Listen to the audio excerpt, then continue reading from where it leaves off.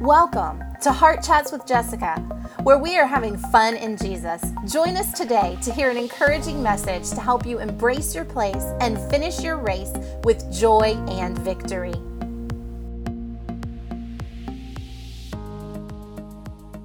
Like we're talking about, where you allow things that are not the Word of God to supersede and be more superior to your thought life and what's real to you. When we allow those things to happen, we find that it's easy to misunderstand or misinterpret because we don't think selflessly. We think selfishly.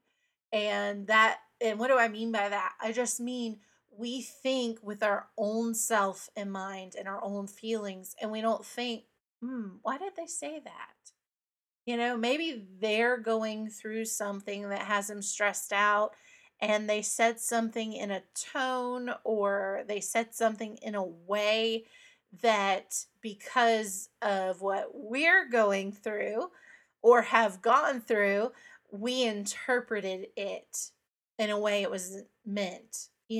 So when you approach things from the love of God and from a selfless approach, you remove yourself from the scenario, you begin to understand why people do the things they do.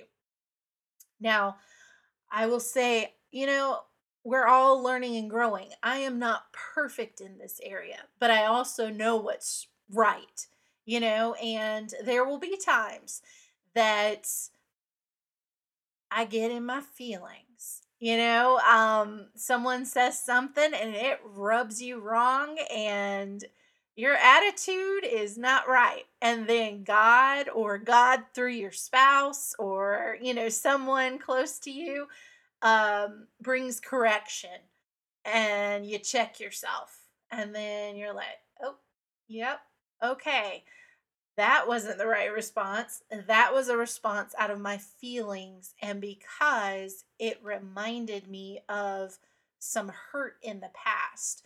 And sometimes we don't deal with that hurt properly. And that's why when people prick us, it flows out because we have allowed some hurts from the past to not fully be washed under the blood. And so when those things become aware to us, it's a great opportunity to take a moment to step back and go, I have this situation from so long ago that still, like, if someone talks to me in that way or someone uses that word, it brings back all of these past emotions. They flood back. And that's because I haven't given this past hurt to God. I've been holding on to it, or I didn't realize I was holding on to it, but this situation revealed it. And it's a great opportunity to repent, ask God for, his forgiveness for you holding on to that care and on to that unforgiveness that was buried deep, and it just came out, and move on. Um, the love of God covers a multitude of sin, is what scripture tells us. And one way to think about that is when people do us wrong, we can be so full of the love of God that it just covers over it. And we don't respond out of our flesh and out of our past experiences. Um, another way to look at it is God's love covers a multitude of sins. But in this perspective, I want to look at it that way. Like, the love of God covers a multitude of sin. And when we are full of God's love, we're not going to be swayed by someone else's lack of love. When we are full of God's love, it doesn't matter how that person treats us. When we are full of God's love, we know that He loves us, that He is for us, He's got our back, and no matter what other people are doing, God is on our side. So the whole world could be against you, but God is on your side. What more matters? And that's sometimes that's hard because we want that companionship with um, you know, people that we see and we interact with in that way. But at the end of the day, God is on your side. And yes, sometimes it feels lonely when it's just you and God. I have been in those seasons.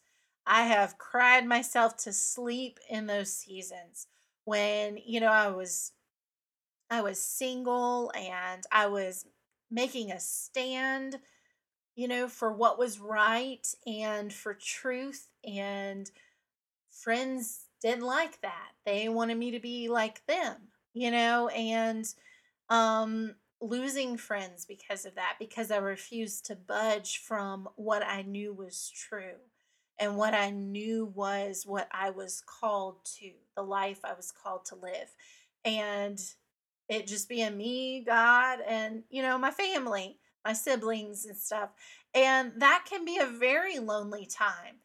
But when you choose to know who you are and you know that God is on your side, it doesn't matter what other people do to you. And when you allow it to matter and to affect you, that is when offense can enter in. So, all that to say, when you have an understanding of who you are in Christ, you understand that God is on your side, it makes it so it's not easy to be offended.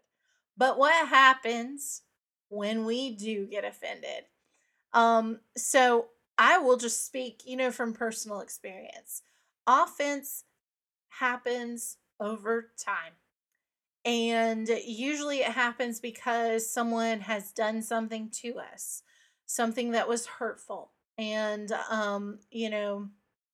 I've had several instances in my life, like I said, as a PK and, taking a stance and so forth for what was right, um, where people did stuff to my family or to me individually that was not nice.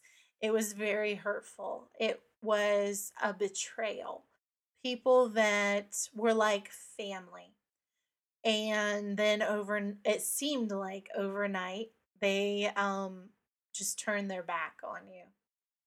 And when you allow that to kind of sit and stir, and you begin asking questions like, why did they do that?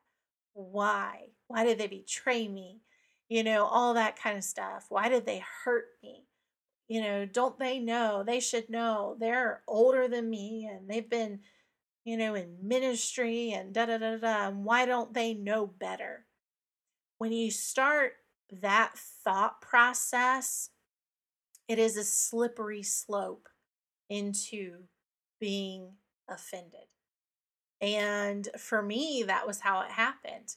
That was the slippery slope. And so those questions and that thought pattern and that anger, it led to anger. And then it was unforgiveness that led to bitterness and led to offense. And then anyone who followed that path of, leaving the church or whatever, um, stirred that up. It was like it ripped that scab off. And I say, it was a scab because it wasn't healing. It was like unforgiveness just kind of kept picking at it. You ever have a scab and it just doesn't heal because you keep picking at it and then it bleeds again? That is what that offense was like in my life. And it was bitterness and unforgiveness, but it started with someone hurting me and then me dwelling on that hurt, rehashing and repeating that hurt in my thought life, questioning that hurt, asking why, and so forth. And so that offense led me down a path that I'm not proud of. It led me down a path that even more hurts came from, and bad decisions and things that were done and decisions that were made and other hurts that happened because I chose, even though it didn't feel like a choice at the time, but I chose to dwell on the hurt and to not dwell on what God has said and to not dwell on God's love and that, okay, these people did this. It was hurtful. It like cut deep, it felt like a knife in the back, but I'm just going to pray for them and I'm going to forgive them and I'm going to move on because I have to, because there's people depending on me and the gift of God in me, and me allowing this to, kind of stir in me is going to take me into a place that takes me off of that path that God's called me to. We hope you're enjoying this series and, maybe it's shedding some light on some areas we all need to deal with. Can I get an amen? Hallelujah. So please be sure to join us next week as we continue this series on offense, evaluate, investigate, and repent, because there's steps to understanding offense. And so that's the purpose of this series. And, if it's blessing your life and it's maybe helping you dig deep and uproot some things in your own life, share it with others. We hope that it's a blessing to others and it helps equip others to live their life to the fullest, the life that God has called them to live, free from all these weights and these sins that try to entangle us.